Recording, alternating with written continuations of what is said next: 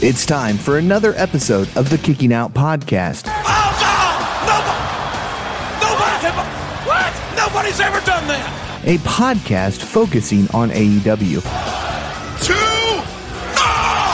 That doesn't mean our hosts won't go down rabbit holes and end up talking about other promotions. Let's rewind because I like to go down rabbit holes. But they try to keep focused on AEW. I told you we can't go down rabbit holes. Join Tanner Lee, Austin Shepard, and Paul Zartman. I don't have control, do I? As they recap this week's episode of AEW Dynamite. If we went off matches here, I'd be champion. If some butts were candy nuts, it'd be Christmas all the time. Don't forget to listen to the Kicking Out Podcast wherever it is you listen to your other podcasts. And if you're listening on Apple Podcasts, be sure to give the Kicking Out Podcast that 5-star rating. These boys want to be 5-star KOP. Don't forget to check out KickingOutShop.com. It's your place to go for great merchandise from the Kicking Out Podcast. That way you can support a great podcast and look fantastic doing so. Get that dude some pants. This is the first, boys, a rabbit hole in the closing. And now, let's get right into it. It's another episode of the Kicking Out Podcast. It's Wednesday night. It's April 19th, 2023. Brand new episode of the Kicking Out Podcast, streaming live on the Kicking Out Podcast YouTube channel and Twitter channel. Follow us on all the social medias at Kicking Out Pod if you're not doing so already. I'm Tanner Lee, my co-host, the reigning, defending KOP Predictions Champion, Austin Shepard in the house. No Paul Zartman tonight. He's at a concert. I don't remember who's playing, but he's at a concert enjoying himself. So just a two-man crew tonight. Shep, what's going on? And more importantly, what are we drinking tonight? First of all, Paul's listening. I think he went to a Twisted Sister concert, right? I honestly have no idea. So we'll roll with it. Sounds good. Hey, Paul looks like the guy that wears the leopard skin leather pants, right? Yep. I love it. Love it. All right. Actually, I had an idea for tonight's podcast with the recent news of my favorite podcaster. You know, he trumps you, he trumps Paul, he trumps me. That's the old boy Dax. So I had a little tribute there, but I'm like, nah, I'm going to wait because I think there's some bigger things that come for that dude in the past or in the future. So I broke out a very, very special drink. I have a customer that's from the great state of Wisconsin. And I hope anybody in Wisconsin that listens to us, I hope you love us because I love you guys. And so tonight we break out a very, very rare beer. And tonight, we're drinking Spotted Cow. Should have let me know. I have a whole case in the fridge. Oh, geez, now it's not very rare if you got a whole case in the fridge. Well, one of my best buddies lives in Wisconsin. Whenever he comes down, he brings a case to me. So, yeah, you should have let me know. I could have joined it tonight. I get a 12-pack a year from a customer, which I appreciate the heck out of. So, I decided I threw one. It's pretty cold. I threw it in the freezer for the last hour. And we're having a little Spotted Cow tonight. Now, we're going to drink this fast because I drink fast. So when we're done drinking that, we're going to go back to this. But, we got the old reliable ready to go. Yeah, we got the old reliable. But, you know, hey, and if you're thinking about it, and if we go back into history, you and I are going to Fort Wayne this weekend. Mm-hmm. Okay. Well, I live here, so I'm not going anywhere. Okay. Well, but yes. There was a goat wrestler that made an ass out of himself drinking Kettle One in Fort Wayne, Indiana about 8-9 years ago. So it's letting you know. Yeah. We're going back.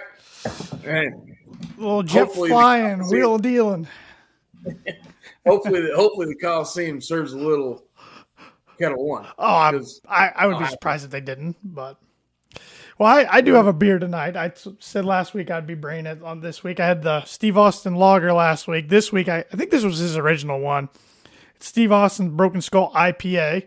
It's got the can there for everybody. It's a cool looking can. I'm not a big IPA guy, but I wanted to try these. A little stronger. Last week's was 4.5% alcohol. This one's 6.7. So we're going to be in for a fun little pocket. I had 2 originally. I looked at, I don't need 2 tonight. So we'll pop this bad boy open. And I've only had 2. So, yeah, 2, 3, 4, 5. I played a little 9 holes earlier, so that started that. Lucky you. Play well? Sure. All right. Yeah, we'll go with it. Yeah. All right. Well, there was. Hey, that's always a good thing, especially early in the season. There was a couple matches tonight. I wish I had a couple daddy sodas in me for sure, but overall enjoyable show compared to last week. But we'll get right into it. Kicked off tonight with the 4 pillars. Kind of a recurring theme over the last month. We used to talk about how AEW never started with an in-ring segment, a promo. Now we're starting to see a lot of that, especially with the Pillars storyline. See Jungle Boy Jack Perry come out, but before he can say anything, Sammy Guevara interrupts him. Before he can say anything, Darby comes out. So I'm like, all right, when's Max going to come out, They start saying stuff. Darby says he and Sting view each other as equals. It's not called the Sting Appreciation Society. He tells Guevara that Chris Jericho's holding him back. Then Darby turns attention to Jack Perry, questions what name he's going to go by nowadays, claims Perry was handpicked due to being part of the California clique, and he remembers he was still living in a car when Jack Perry was announced to be signed, and he was jealous, but it didn't take long for that to disappear, as nothing about Jack intimidated him. Jack then says he sees kids with Darby's face paint and thinks, oh boy, if they only knew what Darby really was like. He claims he's antisocial, unfriendly, rude to people who aren't cool enough for him. He claims it wasn't Darby's first choice and he's only here because he didn't make it as a skateboarder. And Jack then said it would be a challenge to find a new way to describe what a dirtbag Guevara is. However, he expects Sammy the most out of the Pillars because of what you see is what you get, and he puts his body on the line in the ring every week. Then Sammy gets on the mic, starts talking, points out that Perry and MJF were the golden children of AEW, points out they're both on the first pay-per-view and the most recent. He relates to most of Darby as they're 2 sides of the same coin. They'll do crazy things to make it, and he watched Allen become TNT champion. He decided he would do it better than he did 3 times. Guevara claims that Darby's turn to sit back and watch him become champion. And then Jack says he'll be the next champion. Then MJF comes out, tells him to stop fighting. He and Tony Khan have decided that there will be a Pillars tournament, and the winner gets to face him at Double or Nothing. It's revealed that Darby's getting the bye, and Sammy against Jack Perry tonight in the main event. What'd you think of this opening for Dynamite? I thought it was good. I thought Darby fumbled a little bit. I think I texted you that. Mm-hmm. When it came to the name of Jack Perry, I think he fumbled a little bit. Mm-hmm. I understand what they're going for here, and I like it. Mm-hmm. So the opening segment was good. I really thought we would get a triple threat match off the bat, but after watching the main event, I think we'll get a triple threat match, and we'll talk about that later. Yep, I think I know what direction we're going in there too. But I thought the guys were okay on the mic. I think each of them have been stronger in recent weeks. I thought Max kind of saved it tonight, but I still enjoy this storyline. I like them putting focus on the future, different than anything we've seen them do in quite a while. And he's a little twerp, but I thought Sammy was the best one on the mic. I did too. And really, I kind of hate saying this, but I think the All Access show is starting to get Sammy some cheers in the crowd, because there was a mix tonight between cheers and boos, which before All Access, it was complete boos for him every time. So, I don't know. It could just be me. Maybe I was just looking to pick up on the cheers, but I don't know. Then we got the women's match. So, women's match in the first hour, kind of rare in Dynamite, but we got women's tag, Ruby Soho and Toni Storm with Saraya versus Britt Baker and Jamie Hayter. We were in Pittsburgh, a.k.a. Britsburg tonight, so the terrible towels, those ugly things were waving in the crowd tonight, but they definitely stand out. I actually thought this was a pretty good match. A lot of back and forth. In the end, Britt got Ruby Soho to tap out to the lockjaw. No surprise, Britt's not going to lose in Pittsburgh. That was that. until later on in the night. What did you think of the tag match? It was okay. And I was watching this. I'm thinking, okay, it's okay. It's mediocre. It's great. It's not great. But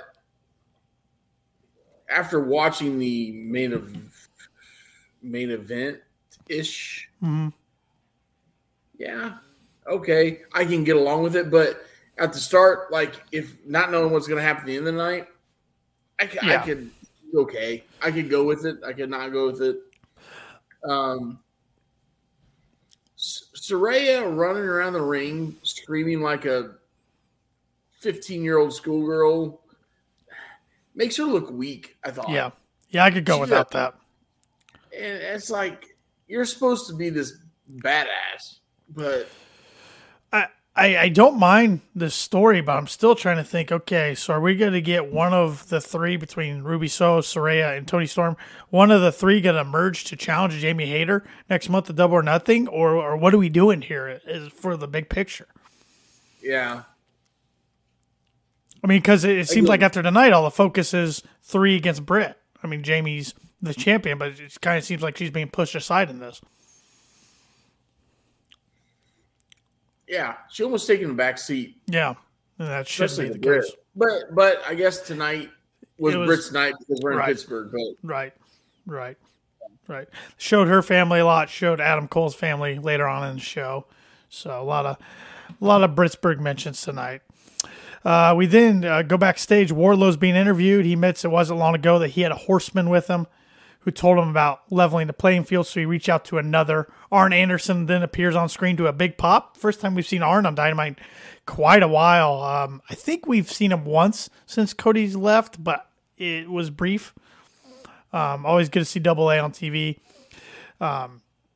He goes through everything that QTV has done to Wardlow, which is kid stuff until they took his championship. He says what they used to do to wake people up.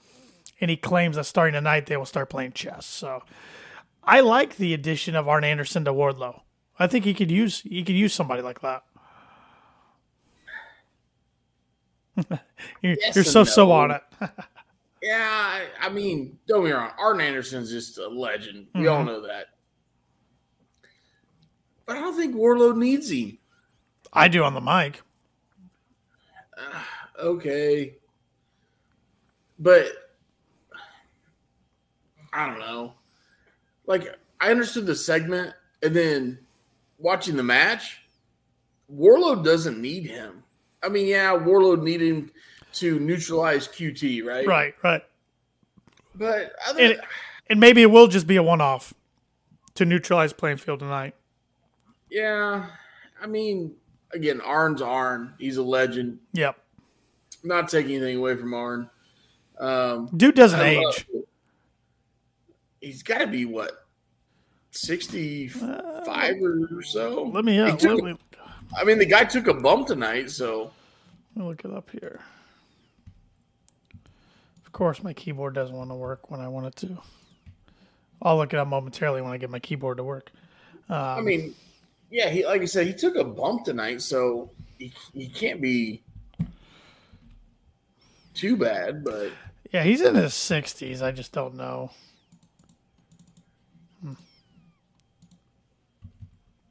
All right. Well, I'll look it up when I get a chance here in a bit. Okay. My keyboard, these double monitors, sometimes the keyboard doesn't want to read which monitor I'm on. That's what happens when you guys get that fancy setup. Yeah, we'll call it fancy when it works. I don't over here in the championship realm, because I'm a champion. We don't have the fancy. We have the laptop over here. The worst thing we have to do is look at that, move the lap, move it down. That's all we got to do. Hey, by the way, wearing the FTR shirt tonight. By the way, you got the FTR. I got one of the new KOP shirts. I got going down another rabbit hole. So, because I'm sure we'll go down some rabbit holes at some point tonight. I got an order in the old KOP shirt. We just haven't got them yet. No, it takes a little while. I haven't got my hat yet. I was hoping to have my hat, but the hats are a brand new thing on the store. I think they take a little longer. Arn is 64. 64. All right. That's close. Yeah. The guy took a back bump tonight. Oh, yeah. Yeah. I mean, he stopped wrestling actively in, let's see. He had a semi-retirement from 97 through 01 in WCW. I mean, he pretty much retired in 97. That's when he formally announced it on August 25th, 97. So, yeah. We then see the Elite. We hear Kansas's music, and the Elite come out. Omega has a serious look on his face the whole time. Omega's definitely getting the long hair back, the black hair within the blonde hair there. Different look for Kenny, kind of back in the Bullet Club, New Japan days there. Kenny says these few weeks have been the hardest of his life. He says Blackpool Combat Club are great, respected athletes, but that was until they made his friends bleed. He wishes he took the screwdriver out of the turnbuckle and plunged it into Moxley's face last week. Meggy doesn't have much to say. They're here with the invitation. They want to see BCC in the ring to settle things like men. Danielson then appears on the Titantron, calls them amateurs, and the rest of the BCC then turn up in the ring and begin brawling with the Elite. However, the Elite come out on top as they turn things around with Nick Jackson launching himself over the barricade to attack Claudio while Matt Jackson and Wheeler Yuta going at him. And I laughed at Matt Jackson. We're in a brawl, and Matt Jackson's hitting Northern Light suplexes on the outside. I don't know. That just popped me. I'm like, really? That's not real believable, but we'll go with it with the torn bicep. Omega and Moxley are going at it. Then Yuta slams on. Yeah, he's got the and he's doing therapy in L.A. like every week, it sounds like. Yuta slams the title into Matt's injured arm, then targets the injured area. Claudio then drops Nick. And Omega's helping them, but the numbers catch up to him on 3-on-1 attack.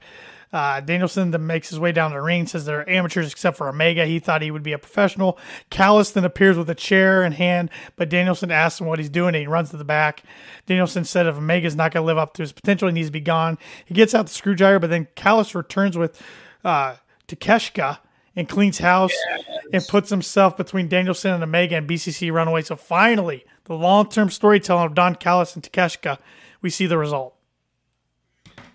So if anybody just harps on AEW about storytelling, this one just cements it, right? Yeah, I mean, this one was played out, in public at like Clippers games and Dark and Elevation. I mean, we saw it when we were in Indy that Callis came out and scouted. And then it kind of went nowhere, and everybody was like, what are they doing? Well, this is the plan. Here's my prediction, though. I'm making on April 19th. I think we see Hangman come back eventually. I mean, right now he's selling the eye injury. So then that would be 5 again for the Elite against 4, right? I think Takeshita eventually turns heel, joins BCC, then it's 5 against 4. And then Golden Lover, Kota Ibushi, makes his AEW debut, 5-on-5, blood and guts.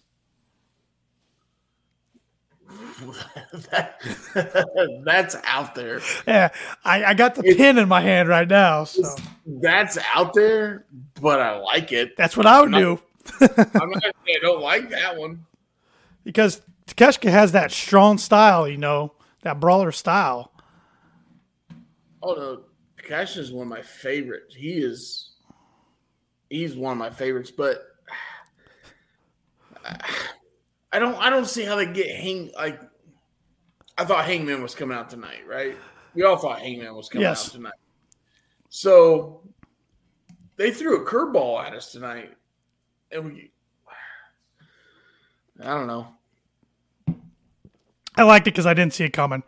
Shep, we got a question for you here on YouTube from Ren 63636. I don't know if this is somebody you know or what, but Austin Shepard, who do you think the prettiest AEW lady wrestler is? Whoa. Wow. Yeah, I going in a rabbit hole here right away. Oh man, there's 2 of them that I'm like weighing at. I'm going Tony Storm or Britt Baker. Let's go with Tony Storm. Let's go with Tony. Juice Robinson's a lucky guy, right? Yeah. Good for that dude. Yeah.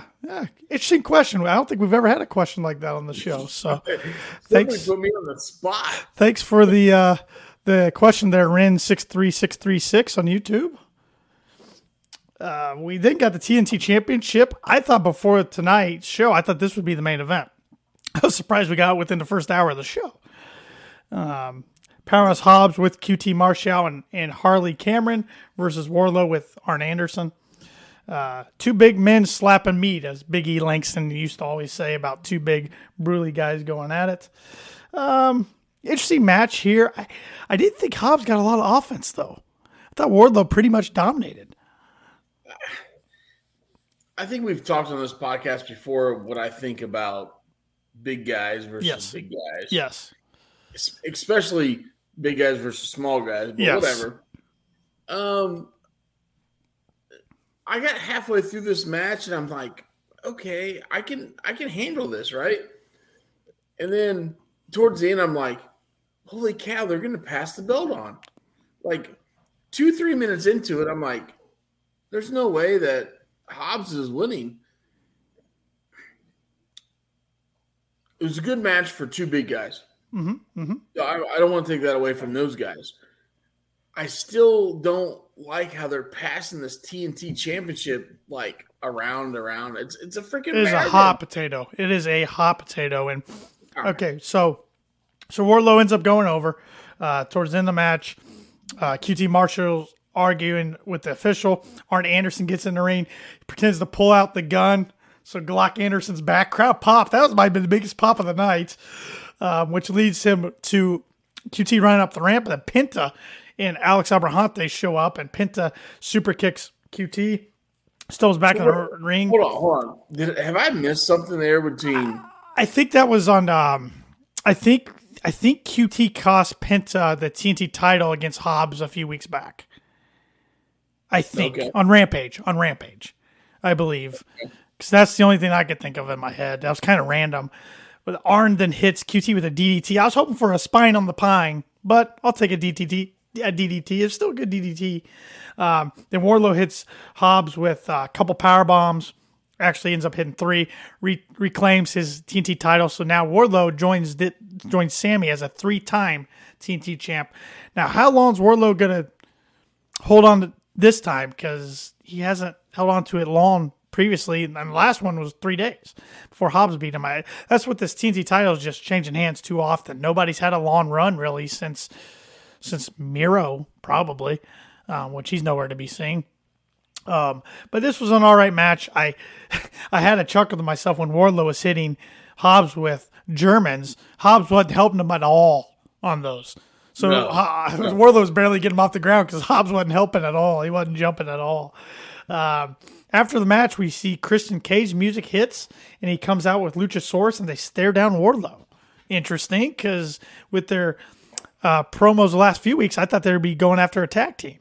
So it looks like I took it as Luchasaurus will be going against Wardlow. Some people on Twitter took it as Christian will be going against Wardlow. How'd you take it? Oh, I definitely took it as Luchasaurus. Yeah. That's how. Yeah, which I'm all right with, but it's kind of like tonight's match. Like going into tonight's match, I didn't want to see either guy lose. So I thought Hobbs really deserved a big push in the long reign as a champ, but Wardlow was hot as hot could be at one time last year, and then they cooled him off. So I didn't really want to see either guy lose. So okay, so you put it back on Wardlow. Now you need to get him hot again. But Luchasaurus, you've built up as this monster we haven't seen since All Out.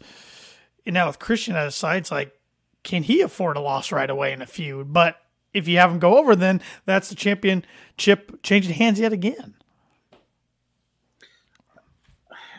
I felt like this belt has just been, like you said, hot potato earlier. Yeah.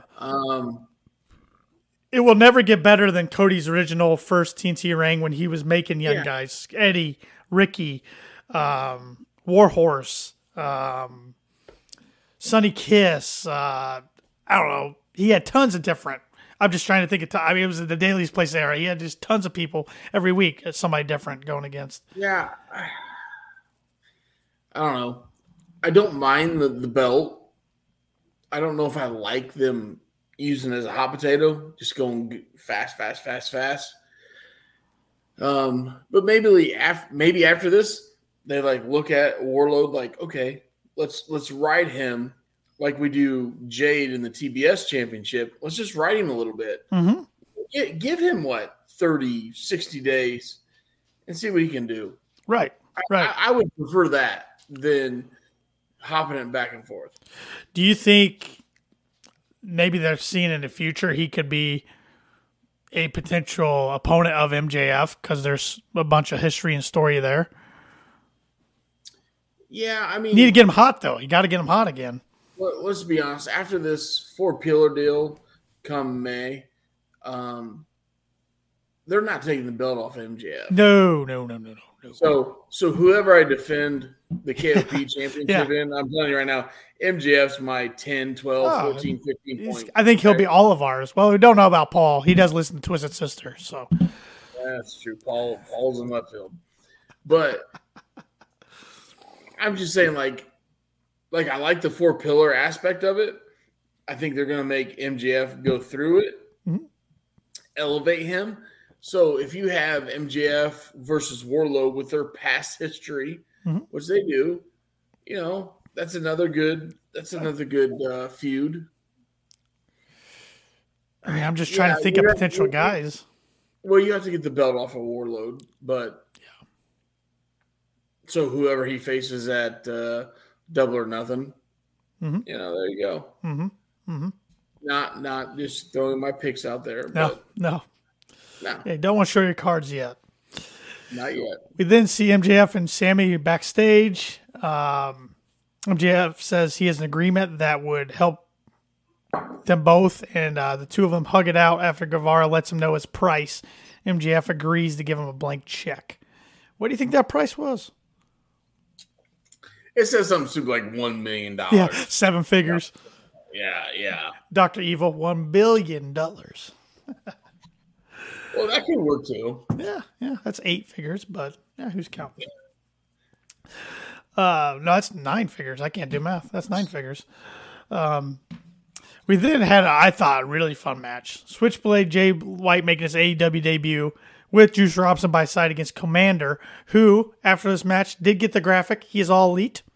Tony Khan tweeted out. He should be. Oh, man. He was awesome tonight. He was awesome. Jay White dominated. Started out this match dominating. So I'm like, all right, this is going to be a pretty quick match, but that's not what we got. We got a decently lengthy match here. Commander then got a bunch of offense in. He walks the ropes. He does the tight rope better than anybody I've ever seen. Actually, kind of looked like he botched it at one point, but the announcer said that it was because Jay White hopped up on the apron. Towards the end of the match, though, we see Jay White dig into Commander's eyes, but then he got sent over the rope.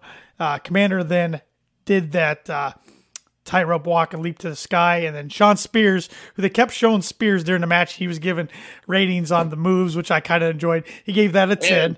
Which that took me back to Daly's place when he used to be one of the ones in the crowd always making noise. So then Commander hit walking rope shooting star press, but White managed to kick out, followed with a springboard Phoenix splash, but White kicked out again. Commander headed back to the top, but this time White avoided and nailed a cutthroat suplex and then the Blade Runner for the win. Juice Robinson then, after the match, pulled out Sean Spears over the barricade. They started fighting until Ricky Starks' music hit. Ricky Starks hit the ring. Spears, Robinson, and Jay White got out of the ring, made his way up the ramp. What I liked is Ricky trots down. He's not really sprinting. He's just kind of jogging down like only Ricky can do, smooth, cool. Then he hits a hell of a spear on Juice, never loses his sunglasses. They stay on place on his face the whole time. Smooth, Ricky Smooth. Yeah, Yep. So we're going to get a 2-on-2 match eventually with Spears and Ricky against Juice Robinson and Jay White.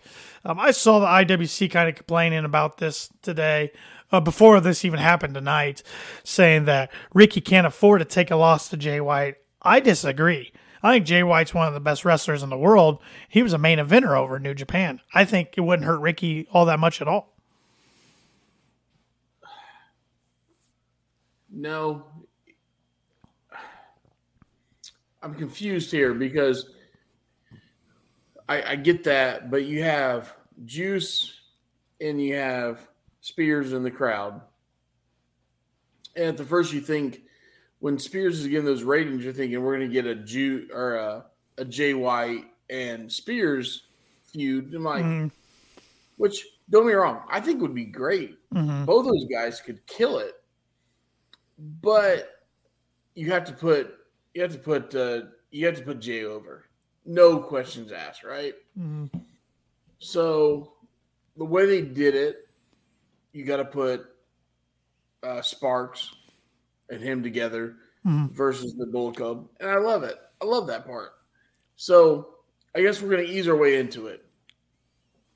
Yeah, you're not going to give Jay White a one-on-one right off the bat. So you're going to ease him into it. So I'll take that. Yeah, I think we'll get Starks and Jay White. I think that'll be a double or nothing match. I mean, we got about a month until May 28th. Yeah. So that'll be a good one. I mean, that's going to be a hard one to predict. Like I said, I don't think he can give Jay White the loss in his first big feud in AEW. But at the same time, Ricky's been hot. And he just came off a big feud win over Chris Jericho. So you can't give Jay White the loss because of what happened a month ago. Right. How supposedly the WWE fumbled him. Yeah. Right. And he ended up in AEW. So if you put him in AEW, like you got to put him to the moon, right? You got to, and I won't say a slap to the face, but it's a slap to the face to the WWE because you guys fumbled this guy. Yeah. This guy is a great talent. Okay. Great talker, great worker, and you guys fumbled him. We got him in our lap. We can't screw it up, right? Yeah. We cannot screw it up. So we got to do the right thing, and we got to promote him. So. I mean, he's the type of guy, in my opinion, he can wear the big belt within the next year.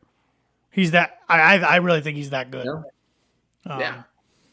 And he was the IWGP champion. Oh yeah, he's a Grand Slam over there.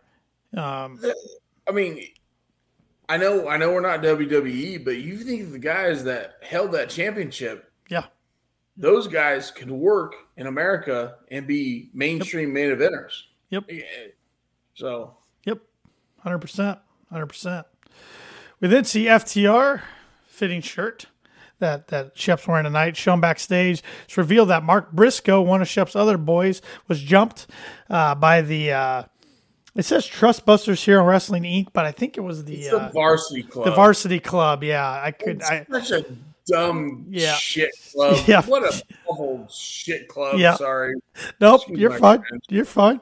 They go to check on him, but Jay Lethal's crew of Sanjay, Jay, Double J, Jeff Jarrett, and Satnam Singh are already there.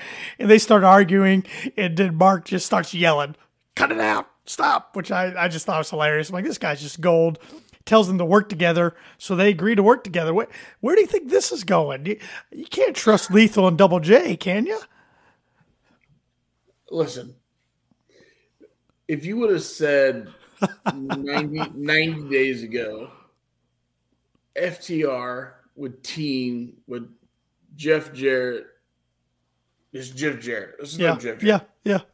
I would have told you were on drugs. Like, not gonna work. Like, not even a chance. And I don't know where they're going with this because Mark Briscoe and I know the Varsity Club's a bunch of ROH guys. Yeah, right? Josh Woods and yeah. So I mean I get that fact with the Mark Briscoe just trying to keep him connected to ROH. So that's fine. But this makes no sense. You're putting the best tag team in the world against never mind. It seems to me we're getting Double J in the tag team title picture again.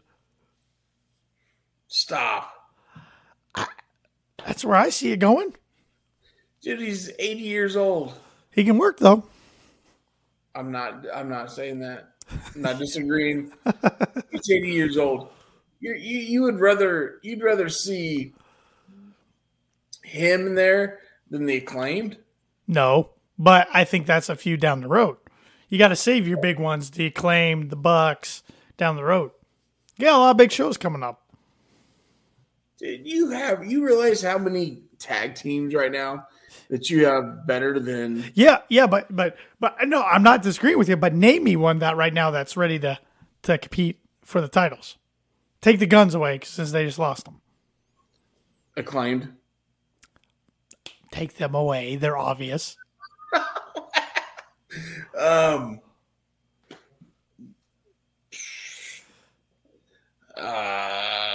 Well, I mean, you could say Lucha Bros, but they're holding the ROH titles, and Phoenix is hurt right now. Yeah.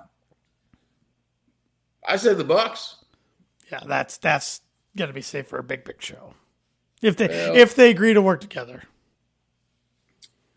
It's gonna happen. I said that. I said that because I want you to roll into that. Yeah, we're getting there later. I got some topics I want to hit after we review Dynamite. We're getting there. Well, you were talking about 80-year-olds. We had another one come on the screen. Chris Jericho. He confronted Adam Cole tonight. They went back and forth on the mic, and I was surprised Jericho let Cole do all of his in-ring stuff. When he went to do the Adam Cole baby, I thought Jericho was going to interrupt it. They get all-time heat, but he didn't do it. Adam Cole says anyone who's followed his career knows he studied Chris Jericho, and even his catchphrase was inspired by him. He read Jericho's first book, wanted to be just like him. Fast forward to now, they're in the ring for the first time ever. Cole thinks that's pretty damn cool. He admits he has a ton of respect for Jericho. Jericho puts out his hand, and the two shake hands. Jericho says he appreciates the words, and he's watched Cole's stuff lately. He has absolutely zero respect for him. Thinks he's an arrogant son of a bitch. He says what Cole did last week is unacceptable, and he's lucky he didn't slap his dumb face right now. Cole says lately he and the fans think that Jericho's been a jagoff, and he understands Jericho has his minions, but he wonders when Jericho last asked himself who the real version of himself is. Is that the guy who has the JAS win matches for him, or the GOAT? Cole says the real Jericho is an insecure, fickle, stupid idiot, which then the crowd starts chanting, stupid idiot. Points out Jericho wants attention. He has it, so now what? Jericho says Cole doesn't want to meet his idol or have anything to do with him. If he's smart, he'll get out of the ring right now. However, Cole has heard enough, starts attacking him until Garcia pops up, attacks him. So then it's 2-on-1. They're dominating until Britt Baker comes out, pulls Jericho off him, slaps him. However, the Outcasts turn up. Then 3-on-1 attack, jump her. Garcia handcuffs Cole, makes him watch as the Outcasts attack Britt Baker with a Singapore King. Jericho gets a kendo stick, I should say, not Singapore King. And Cole's just daring him to hit him, but instead the Outcasts keep hitting Brett until the end, and Adam Cole saying he's sorry. So kind of a little corniness to it, but all in all, it makes the Cole-Jericho rivalry more personal. And it expands the Outcast, Britt Baker, which I like JS and Outcast kind of teaming up there because they function similar as factions. Yeah. I really like this segment, actually. Of course, I like the personal aspect of it because, you know, Cole and DMD are together. She came down to make the save. They handcuffed him. She gets the kendo sticks. Yeah, no, I liked it a lot. I don't know where we see it going forward. Do we see we saw Jericho and Saraya hug like they love each other. So do we see the mixed tag? You could. That'd be an interesting way. Yeah, to kind of advance both feuds. I think we ultimately do get Cole against Jericho at Double or Nothing. So we see the mixed tag before that, right? I would believe so. Mm-hmm. Yeah, go for it. And I'll say Saraya was laying in some of those Kindle stick shots on Britt's back, and Britt's back's on record her back's not in best shape. So, no, we saw that on All Access. She finally kind of rolled over, and she was getting her side hit towards the end. So yeah, we saw that on All Access. Yeah. But does that mean we're getting played? Right.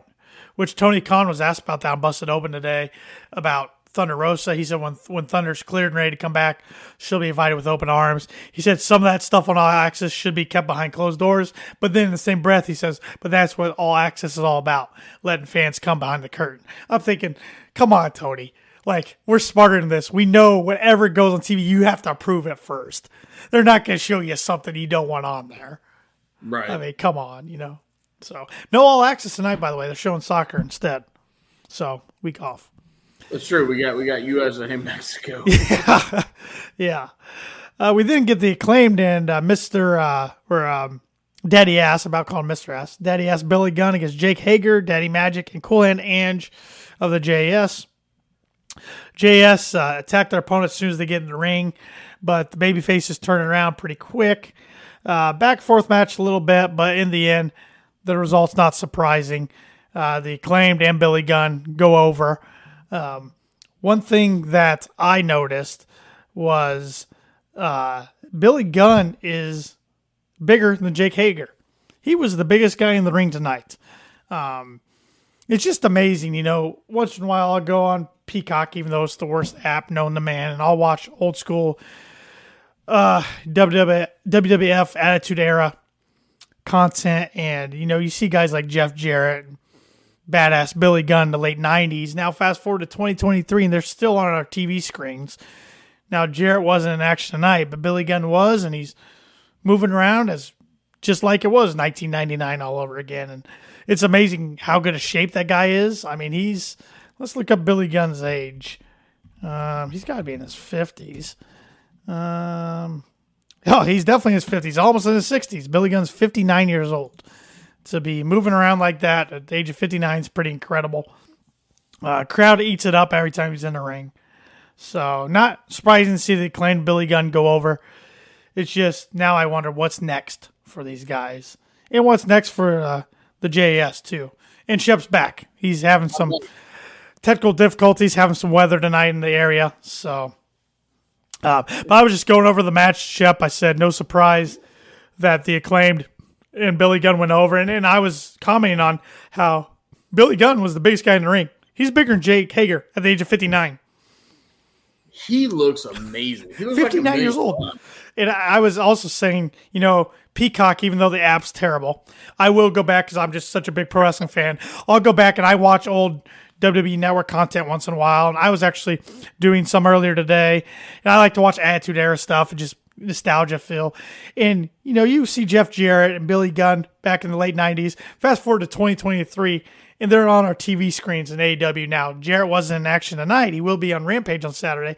But Billy's moving around at the age of 59 like he was in 1999.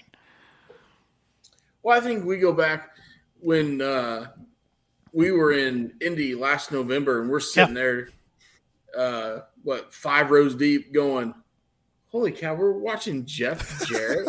It was unbelievable. And I'm like, it was good. Yeah. It wasn't when he was a drunk throwing tacos at the Mexican fans in Mexico. Having people buy gold while he puts the Global Force title on Cody, which, hey, Jeff did it, Vince, but you wouldn't do it. Yeah, I mean, I saw a picture of that the other day going. I did too. Cody holding that thing. I'm like, oh, man, poor Cody. Yeah. He was just trying. He was trying. Black hair, green tights, green knee pads. Yep. Yeah. But no, the segment with the Acclaimed and them, I enjoy the Acclaimed. I enjoy the little, 30, 45 second rap. It was good tonight. It was good, yeah. Except the second bar, you couldn't hear really what he said because they cut it out. Yeah. I don't know. All of a sudden, I mean, how many years have you been watching Dynamite? 3 years, right? Yeah, it's coming up on. This is the 4th year of AEW. Yeah, it'll be 4 years in October. Yeah. Okay. Yeah. And all of a sudden tonight, you decide to censor this stuff? I know when they first got on TNT years ago, they got like one ship bomb was supposed to be the rule per episode. Because remember, Chuck Taylor used to make a big deal about on BT, how he wanted to use it. And then, last few years, it's like, okay, I don't know how many they get, but they got a lot more than one. Then tonight, right in the pillar segment to start Dynamite, they censor it right away. Yeah. I don't know. I don't like the censor. Censor sucks. Yeah, that reminds me too much of WWE. But I don't know what's next for the Acclaimed. I don't know what's next for JAS either. I feel like JAS is getting to the point where they need to break up. But we'll see. I don't know. I suppose you got to find something for every member first. But speaking of the member of the JAS, we get to the main event, Jungle Boy versus Sammy Guevara, the Four Pillars tournament match. I actually enjoyed this match. I thought it was a really good match. This was the last match of the Four Pillars that we had never seen before. A lot of back and forth, a lot of athletic actions. I actually wasn't sure who was going to win this match. Towards the end of the match, though, we saw Jack Perry head up to the turnbuckle, but Guevara drop-kicked him off. Jack went flying back, slammed into the timekeeper's table. The 10 count's about to happen, but then Guevara grabs your boy there, Bryce Remsburger, the ref. He likes me. So he gave Shep a nice cameo a few weeks back. So Bryce couldn't see what was going on. MJF turns up, nails Jack with the Dynamite diamond ring, and the count continues. Counts Jack Perry out at 10. Then Sammy and Max are embracing as Dynamite goes off the air. So Sammy wins, but definitely doesn't do it cleanly. And into the camera, Max and Sammy are looking and saying, no four-way, no four-way, no four-way. That tells me we're getting a four-way at Double or Nothing. The way it happened, like I feel like we're still going to get something next week. Yep. Because he didn't go over clean. So, and then the afterwards, they overplayed it. They were over the top about how all of a sudden those two are best friends. Yeah, right. Which they hated each other when they were in the same faction back in 2021. So all of a sudden they're best friends. They're hugging, whatever, yada yada yada. So I still think we'll get a four-way match. Double or Nothing. I think so. Yeah. Absolutely. I think next week we see MJF get involved and cost Darby against Sammy. And then the following week, TK steps in and says, okay, you're not winning cleanly. You're not winning these matches cleanly. Fade a four-way, Double or Nothing. Or something along those lines. Yeah. So, which, like we mentioned earlier, MJF's not going to lose that four-way. But with the storyline, you got to have them all go against each other.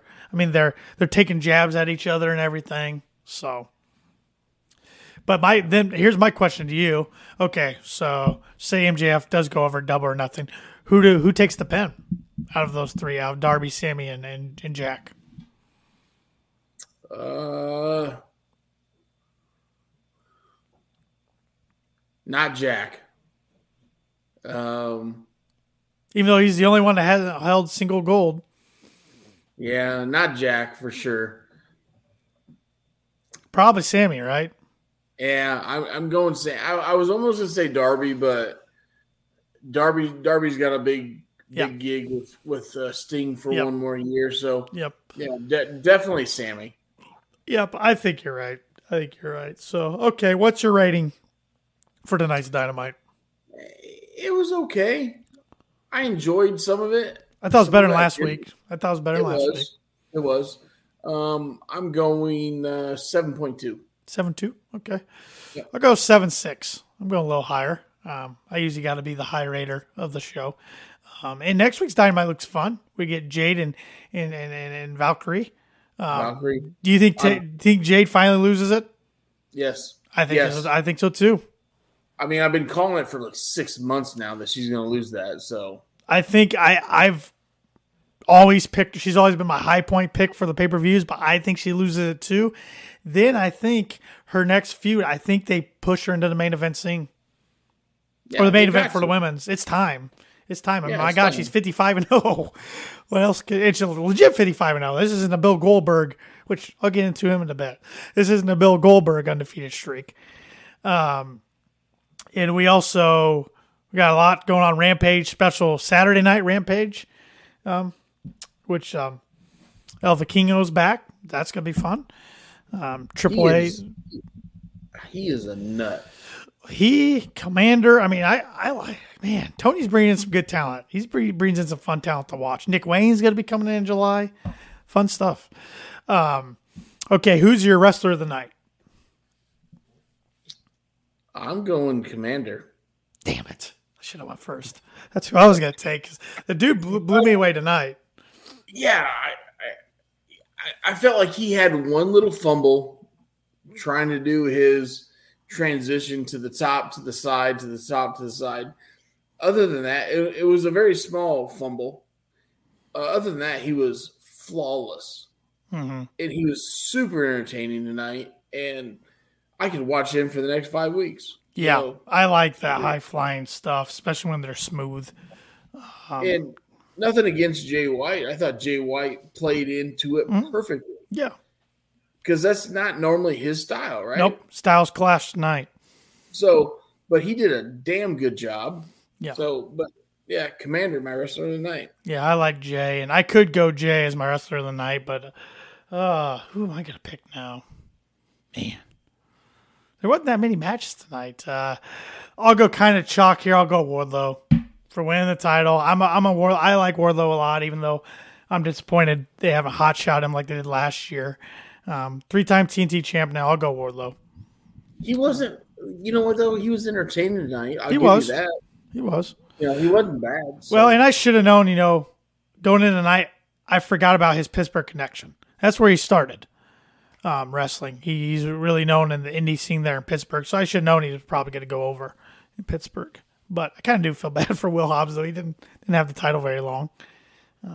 That's a TNT title, though. That's life. So yeah. So a few things I want to get.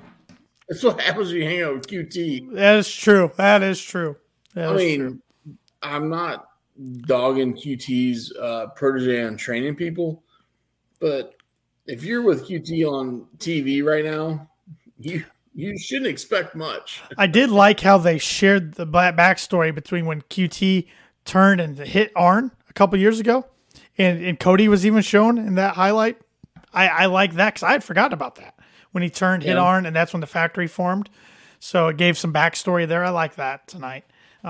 It's just interesting that they've brought up Cody's name lately. They showed him tonight. They showed him last week in the Bulk Club. I know it doesn't mean anything. I know he's got a long-term contract with WWE, but it just, once again, AEW doesn't shy away from showing talent that's left in their history. I like that.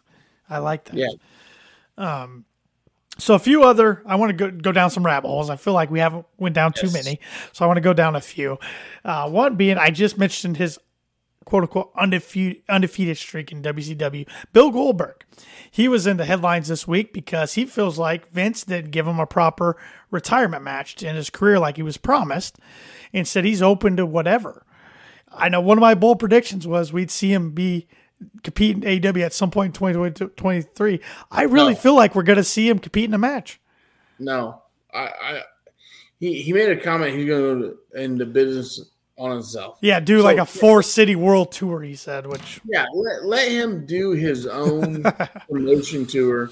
Let him get a bunch of older indie guys that have some name. They pack some weight, and let him do the tour.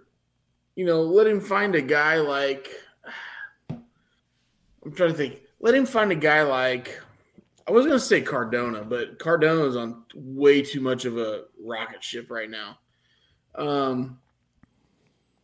If you remember back in the day, Hogan did a world tour, and he fought Flair every night, and he went over Flair. Okay, this is back when Flair needed money, so he did that. I'm trying to think any guys that could do that right now. I can't think of anything that comes to my mind, but he could promote that, do a 4 or 5 event thing, goodbye to Goldberg, whatever, and it'll be fine. He could put it on Fight TV and get, a couple thousand buys and make his bucks. I don't think the guy needs the money. No. But yeah, I mean, I do not want to see him in AEW. I do not. I don't know why. I'm afraid he's going to be on that card in Wembley and All In because he's a big draw. If he is on the card, hopefully it's because he breaks his ankle and he's out in 3 minutes because he can't go 5. And I know a lot of people on Twitter are like, he'd be perfect for Sting, retirement versus retirement. I'm like, I'm afraid he'd hurt Sting really bad. Sting. After what he did at Undertaker in Saudi, that was the worst match I've ever seen. That was so uncomfortable to watch. He killed Bret Hart. Yeah, it's true. Look, It's true. Huge AEW fan, you know me. Yes, that's why we're on this podcast. And I love the Indies, and I just that's one guy I could care less to watch. So I was a big fan of him when I was young. Of course, I didn't know the behind the scenes stuff. I mean, I was really young when he was on his hot streak. Then when he returned in, I don't know what year it was, 2016, 17, whatever year, that was cool at first. But then he got this, every year he'd come back, he's winning championships, he's beating Bray Wyatt. I'm like, okay, come on, this is stupid. He got a lot more marquee matches than he deserved in his run the last 5 years. I'd rather watch Luther go over. Oh God! Oh God! Peter Avalon. If he comes to AEW, I want Luther to go over. Oh man! Another thing that came out today, Sean Ross Sapp reported that Hangman Adam Page is in talks with AEW to extend his deal. His deal's coming up, so he's got the same agent as Omega and the Bucks. So take that for what it's worth because they're in negotiations too. I don't know. It's interesting because, you got a lot of big contracts coming up in AEW. You also got the rumored CM Punk return coming up. A lot of big shows coming up. I mean, the ball could really start rolling here for AEW again. They could really get hot again, I feel like. I think I've said this since the, what do they call it? The Brawl Out. Brawl Out. Yeah, Brawl Out. Is, once that incident happened, all the cooler heads prevail. If they think about it and put it on paper, those guys can make $1 million. If they get their stuff together, they could do it. Now I think we're getting close to that. And then all of a sudden, wow, AEW says, hey, I'm going to put us in a 90,000 seat stadium. Wonder who we could draw some tickets to. I mean, come on. These guys aren't look, Tanner, we watch this thing every week, right? We watch it every week. We enjoy it. We look at all the dirt sheets. But you don't think in the back of their minds, a guy like Tony Khan, who's a hell of a businessman, says, if I can bring these guys together, and I'm working on it. I'm working on it behind the scenes where the dirt sheets don't see it. And then all of a sudden I'm going to announce I'm going to do a 90,000 seat stadium. And I got this guy in my back pocket. Come on. I think the biggest match they could run is FTR and CM Punk against the Elite. But I'm just going off what the dirt sheets are saying right now because that's all I can do because I don't have any sources. I'm not in the know and backstage. They're saying the Bucks, especially, more so than Omega, aren't willing to do business with CM Punk right now. Yeah. Listen, the Bucks used to vlog on their indie show to indie show to make an extra $1. Mm-hmm. Okay, let's be honest. Mm-hmm. I'm not being a jerk about it. No. Okay, those guys used to vlog to make an extra $1, so maybe they could have an extra hotel room or an extra dinner on the road. Yep. Okay, good for them. You know what? And we all watched it, right? Yep. I was one of them. You were one of them, right? Yep. So when it comes down to saying, hey, you can maybe have the biggest payday of your life, and you mean to tell me these guys can't do business? These guys aren't that dumb. They could be pretty smart, too, at the negotiations table with Tony. Their deals are coming up. They could say, if you want us to work with this guy, make it worth it for us. They could get a big, big, big payday or pay raise. I'm not disagreeing that, but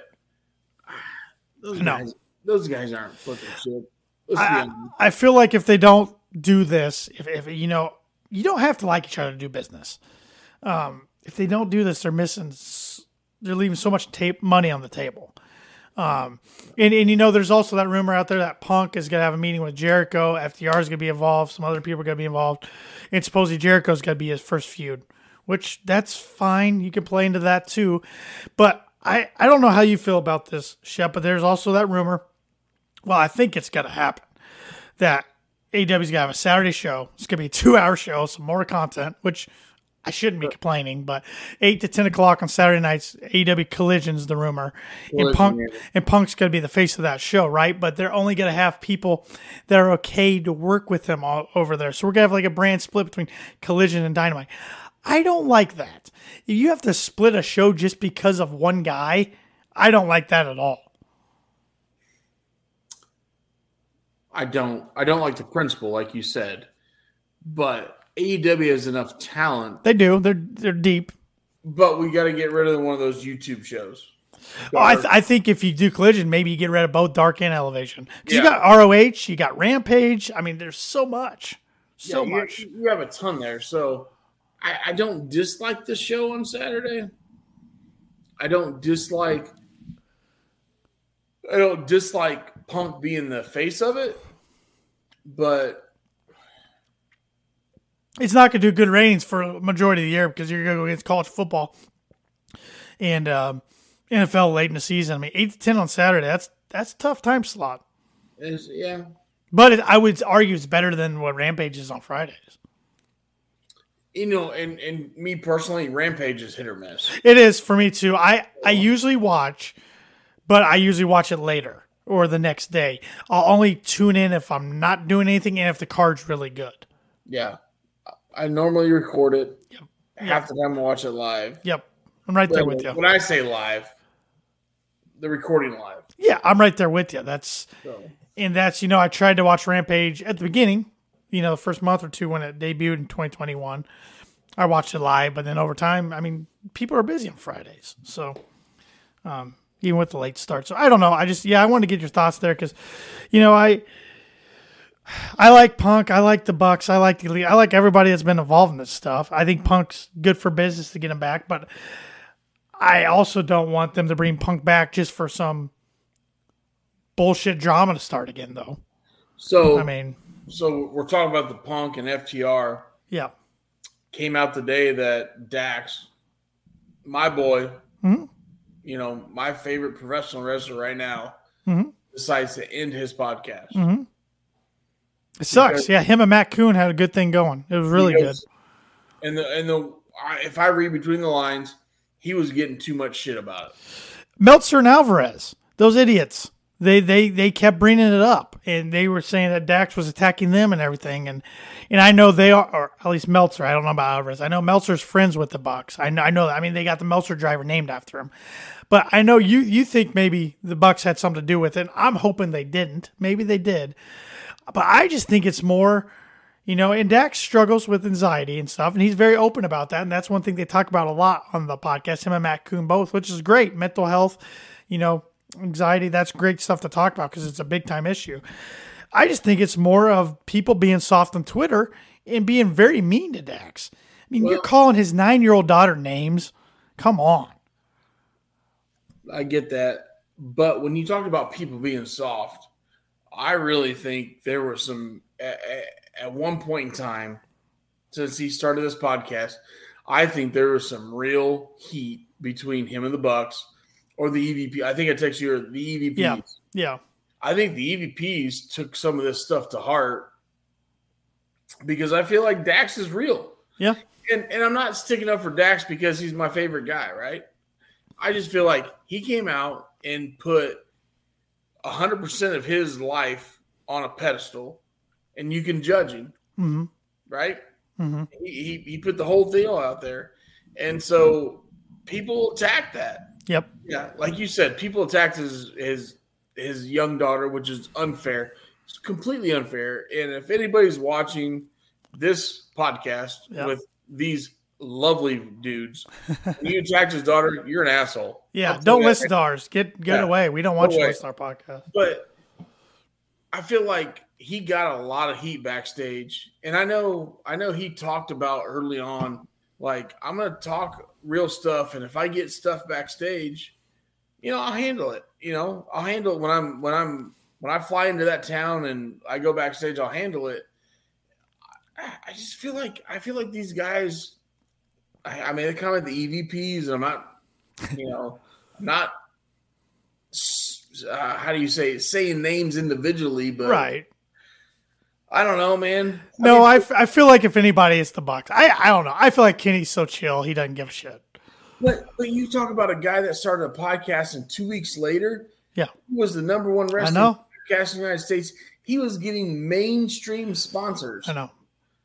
After 2 weeks of this bald guy with a mustache drinking tequila, talking about how he feels in real life, and he had to get some major heat for this to happen. And I'm sure Conrad hated seeing this go away. I mean, every podcast Conrad touches turns into gold.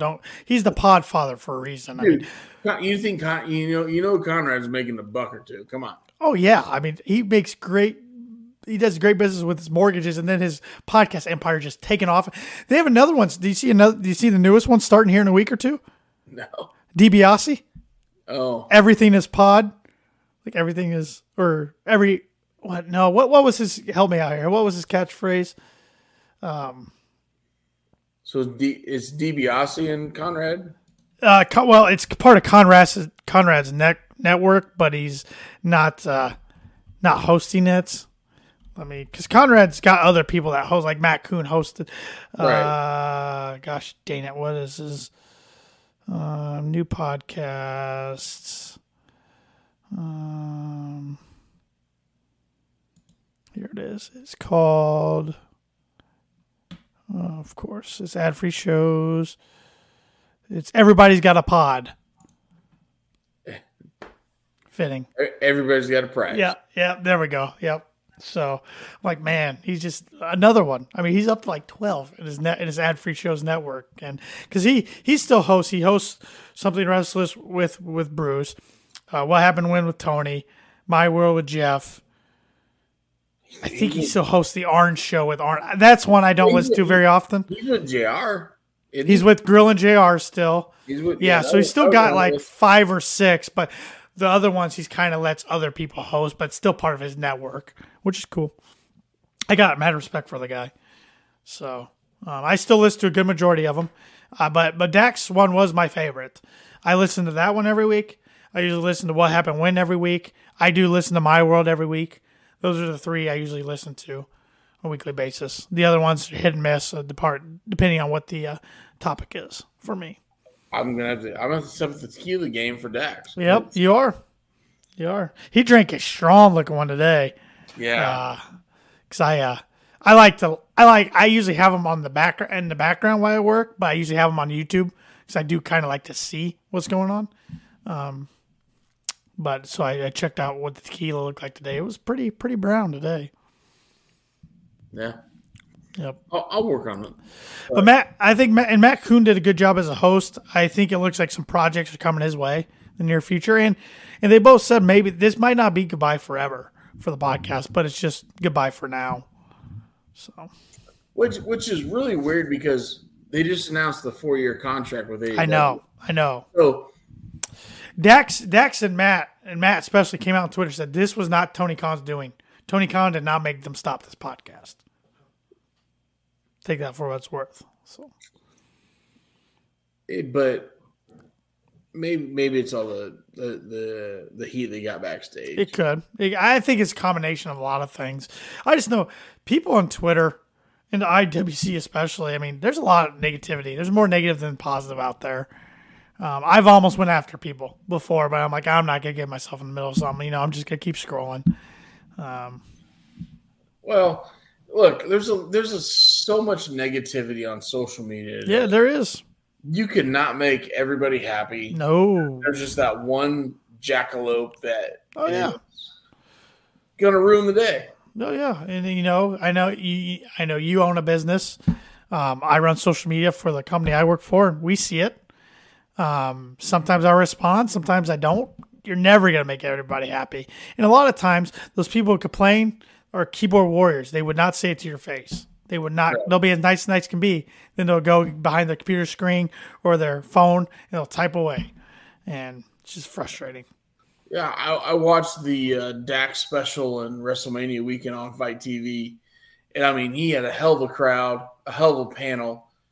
And things looked like $1 million. Like, it was such an entertaining night for those guys. And then here we go, 2 weeks later, 3 weeks later, he's canceling his podcast. Yeah. I mean, there's just got to be so much negativity. They just couldn't take it anymore, I don't think. Yeah. It's like, man, how could you live your life that negative where you got to harp on a podcast of a guy that just talks about what he loves to do for a living? I know. It sucks. It sucks. And you know what? If you want to harp on me because we do this podcast, if you want to harp on me, that's fine. I get it. Yeah, harp on me all you want. I enjoy what I do. I enjoy this podcast. I enjoy AEW. I enjoy professional wrestling. Mm-hmm.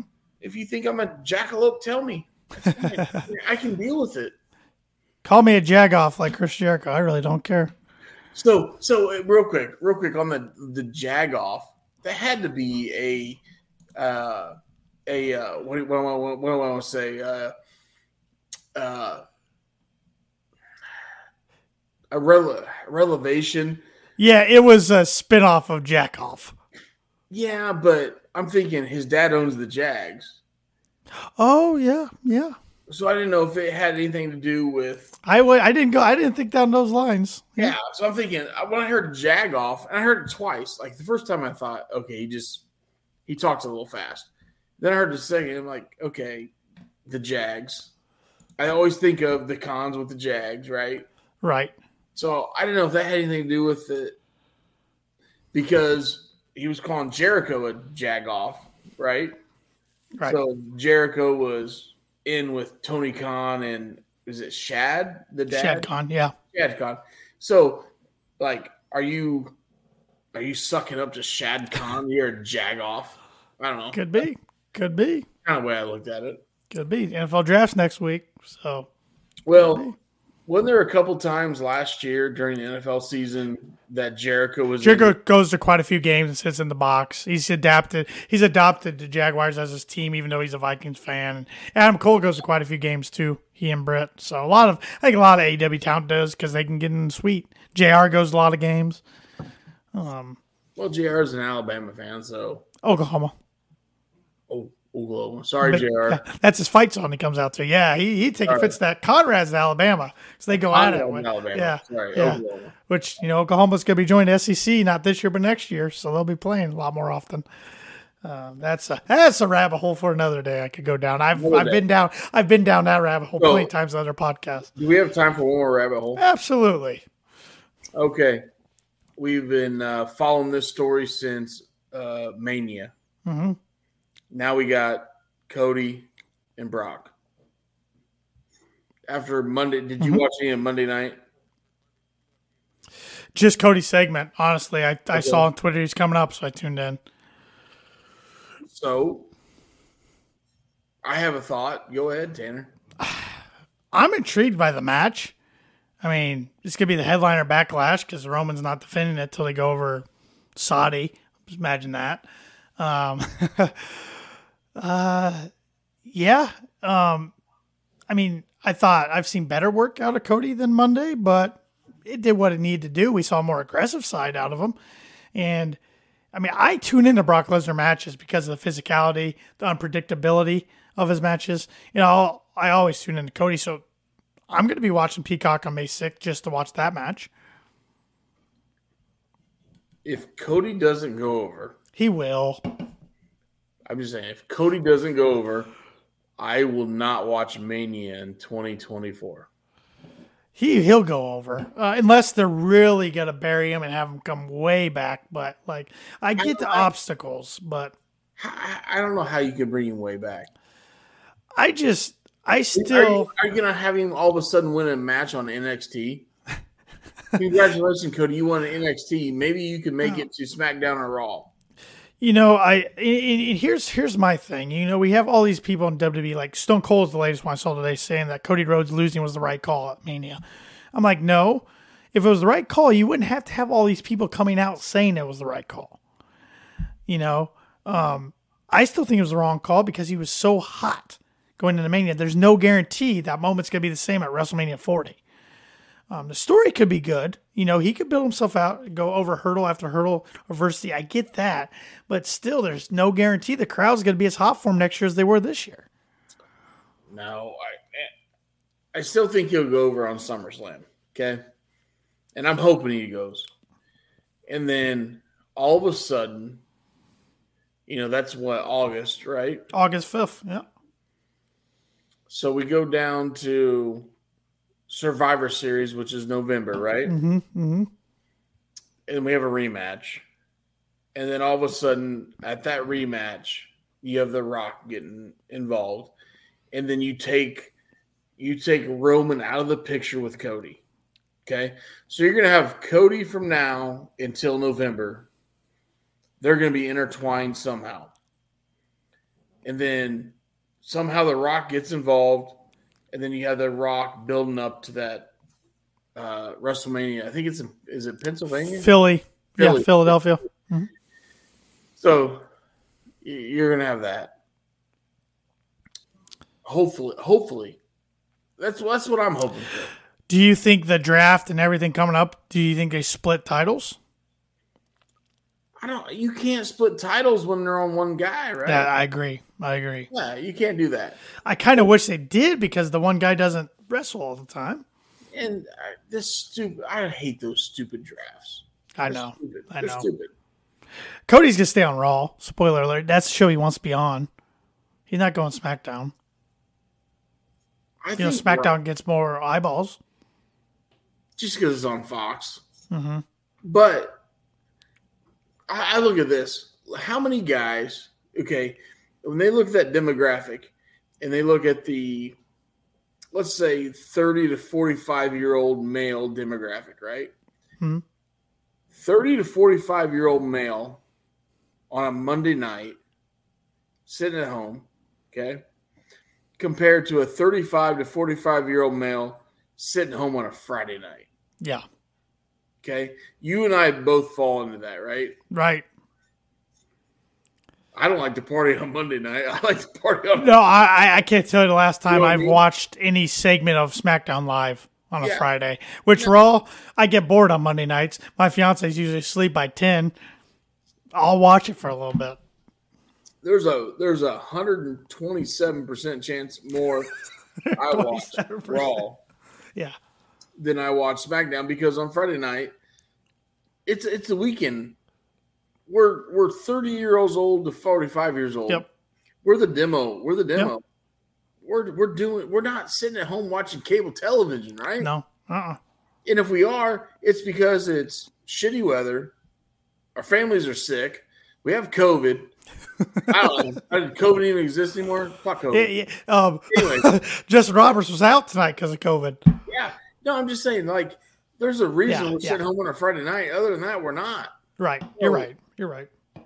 Yeah. Well, we're going to watch Raw. That's my main complaint with AEW trying to do a Saturday night show. I'm still going to watch no matter what, but there's a lot of times I probably won't be watching live from 8 to 10 on Saturday. I'm going to DVR it.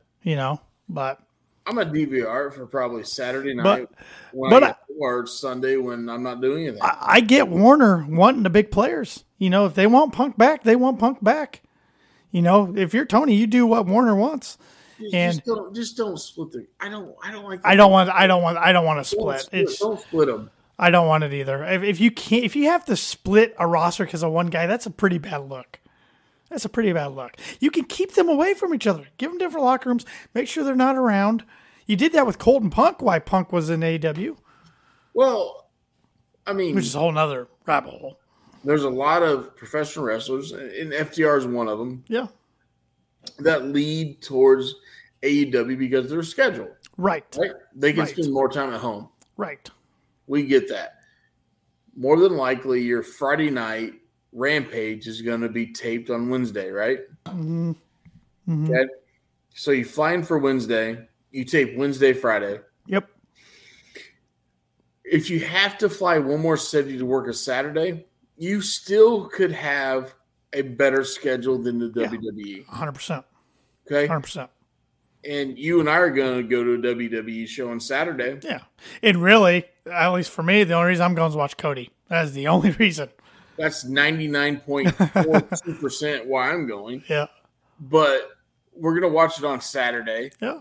They have a show on Sunday. They have a show on Monday. Then they rest, right? Yeah. Yeah. So, I mean, yeah, I know everybody's like, wait a minute, you're an AEW podcast and you two just said you're going to a WWE show, but it's in our state. It's in our states. And where I live, it's a hour down the road from where Shep lives. Yeah, it's in Tanner's backyard. It's an hour down mine. And I've never been to a house show. Actually, I'll give my wife credited me with these. I like. Yeah. I've never been to a house show. Every wrestling event I've been has been pay-per-view or television. So yeah, I've heard house shows are a blast. So the last time I was at a house, this will make you fun. This will make you laugh. The last time I was at a house show was at the Fort Wayne Coliseum. Had to be 2005 or 6-ish. Okay. Me and a buddy named Blake Hardesty, which you know. Oh, yeah. My insurance agent. Yeah, he's your insurance. Okay. He and I sat front row on a house show of a WCW show. No, that wouldn't be 05. They were out of business 01. Okay, then it was you sure it was 01? Yeah. March 01, they sold. Man, it was Ric Flair, Sting, and it was some botch match. But we sat front row. So you might have went WCW 2000, which was the worst year of WCW ever. Okay, I'm gonna look this up, Shep. I'm gonna look up when it was. It was a house show in the Fort Wayne Coliseum. I'm looking it up. I remember it could have been. We might have still been in high school. It was. All right, I'm looking it up just to see here. There was a house show. All right, let's see. I mean, it was Ric Flair and Sting and somebody else in the main event. Okay. So I do have. Okay, we got a couple different ones. There was WCW at Fort Wayne in '99, June of '99. There was a TV taping in November of '99. There was a Nitro in 01 of January. No, it wasn't a live event. So it must have been this June 26, 1999. Let me see if they pull up a card here. I remember Blake and I drove. Did I have my license then? Sting was in the main event. He defeated Diamond Dallas Page, but there was no Ric Flair on the card. 99. Man, maybe it was. Let me see if there's any shows like 98. 98, there was a Nitro. 97 was just WWF. No, I didn't get my license until 99. So. I mean, because there was WWE events in 2005, 2004, 2003. No, there was one. So you're sure it was a house show, wasn't a TV? It was a WCW house show. Maybe it was. Maybe we were still in high school. I can't remember that far back. I know that was me and Blake, and Sting was in the. I swear Flair showed up. Maybe he didn't. Maybe he canceled at the last. Well, he maybe he showed up but didn't wrestle. Yeah, it could have been that. I went to a WWE Raw where me and my God, the last time, sorry to interrupt, the last time any TV's been in Fort Wayne is 2013. There've just been house shows ever since then. Yeah. 2013, I think I was at that Raw. It just says WWE TV taping. There was a Raw in 2012. I was at that one. Okay, it's 2012. Me and my first wife went to that, and I'll never forget, we had floor seats, and we were in the back left corner of the ring. And as the show after the dark matches went through, they came to us because we were right on the aisle. They said, "Hey, we're going to move you to the front," and we moved to the second row behind Michael Cole. You saw an interesting card that night, man. Do you remember any of it? I remember coming out there was a bunch of stars around the ring. Kurt Angle was there. Not 2013, he wasn't. He wasn't in 13? I thought we were going with 2012. The Raw. This was June 25th, 2012. No Angle on the card, but maybe he was in management or something. Hell, I don't know. The main event that night was John Cena defeated Jericho by disqualification. Okay. No, that was way older than me going there then. So Raw had to be 2007 or 8 then. Okay, we do have a Raw 2008. Let me. Go to that Raw 2008. I'm down such a rabbit hole now. I remember them bringing all those superstars out around the ring. I don't see Kurt Angle. There was a 2-on-1 handicap match. Jericho and JBL defeated Batista in the main event. No. Again. There was a Raw in 2005. Go to that one. This is great. I just feel like there was a bunch of Hey, here was a dark match. John Cena defeated Kurt Angle for the WWE title, and Angle and Chris Masters defeated Cena and Michaels by disqualification. I remember Ric Flair was in that one. In 2005, would that have been the Miz used to team with Mike Capitelli, the old tough enough? Yes, that was dark match. Yeah, they defeated the Highlanders of Robbie McAllister and Rory McAllister. Okay, that's 2005. That was November 2005. I was at that one. Okay, all right. So that's the one I'm talking about. So when Raw started, it started out with they brought all the superstars out around the ring. Angle was there. But I remember Miz and Capitelli performed in the dark match on that one. Listen to some of these dark matches. So we had that dark match. Then you had Matt Striker defeated Tajiri. Eugene defeated a guy named Colt Cabana. And Kerwin White, Chavo Guerrero, and Nick Nemeth, who is now Dolph Ziggler, defeated the heartthrobs of Antonio and Romeo. Tyson Tomko and Snitsky defeated Val Venus and Viscera. Oh, man. What was your Raw card? This was the Raw card. It was Survivor Series Team Raw qualifying match. Carlito defeated Shelton Benjamin. And you had Victoria and Candice Michelle defeated Trish Stratus and Mickie James. Gregory Helms defeated Rosie. Hardcore match for the World Tag Team titles. Big Show and Kane defeated Lance Cade and Trevor Murdoch. Intercontinental title, Ric Flair, who's the champion, defeated Rob Conway. Special referee, Daivari, Kurt Angle, and Chris Masters defeated John Cena and Shawn Michaels by disqualification. Then a dark match for the title, Cena defeated Kurt Angle. Yeah. Mm-hmm. Good stuff. Yeah, that shows how old it shows how old I am. Good stuff. The last time I saw a wrestling match in the Fort Wayne Coliseum was 2005. Well, I haven't seen one, so looking forward to it Saturday.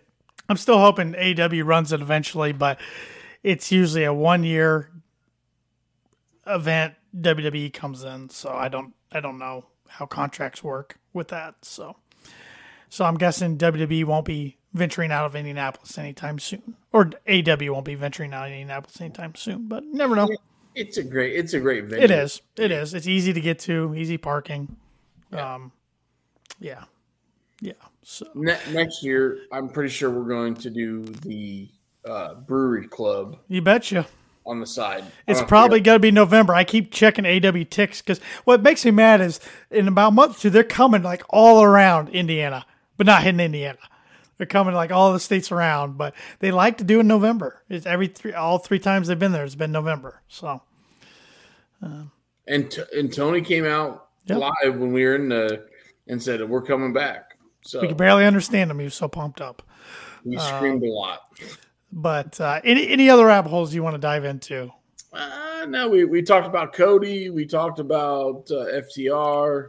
Talked about Bill Goldberg. You talked about Bill Goldberg. I did. No. Yeah, no, we're good. All right. I got a couple for Paul, but we'll wait till Paul's back. Save him for next week. I assume he'll be back next week unless he gets offended by our Twisted Sister comments. But either looks a lot like Twisted Sister. He's got a D. Snyder look going on, doesn't he? Yeah. I should put that on his overlay for next week. Yes, please do. But that will do it for this week's episode of the Kicking Out Podcast. You can follow the Kicking Out Podcast at Kicking Out Pod. Subscribe wherever you listen to your podcasts out. If that's Apple Podcasts, give us a 5-star rating and review, please. Follow me on Twitter at TannerLee92. Follow the defending, reigning KOP predictions champ, Austin Shepard, at TheShep27. For Tanner Lee, or for Austin Shepard, I'm Tanner Lee. Join us next week as we're kicking out yet another podcast.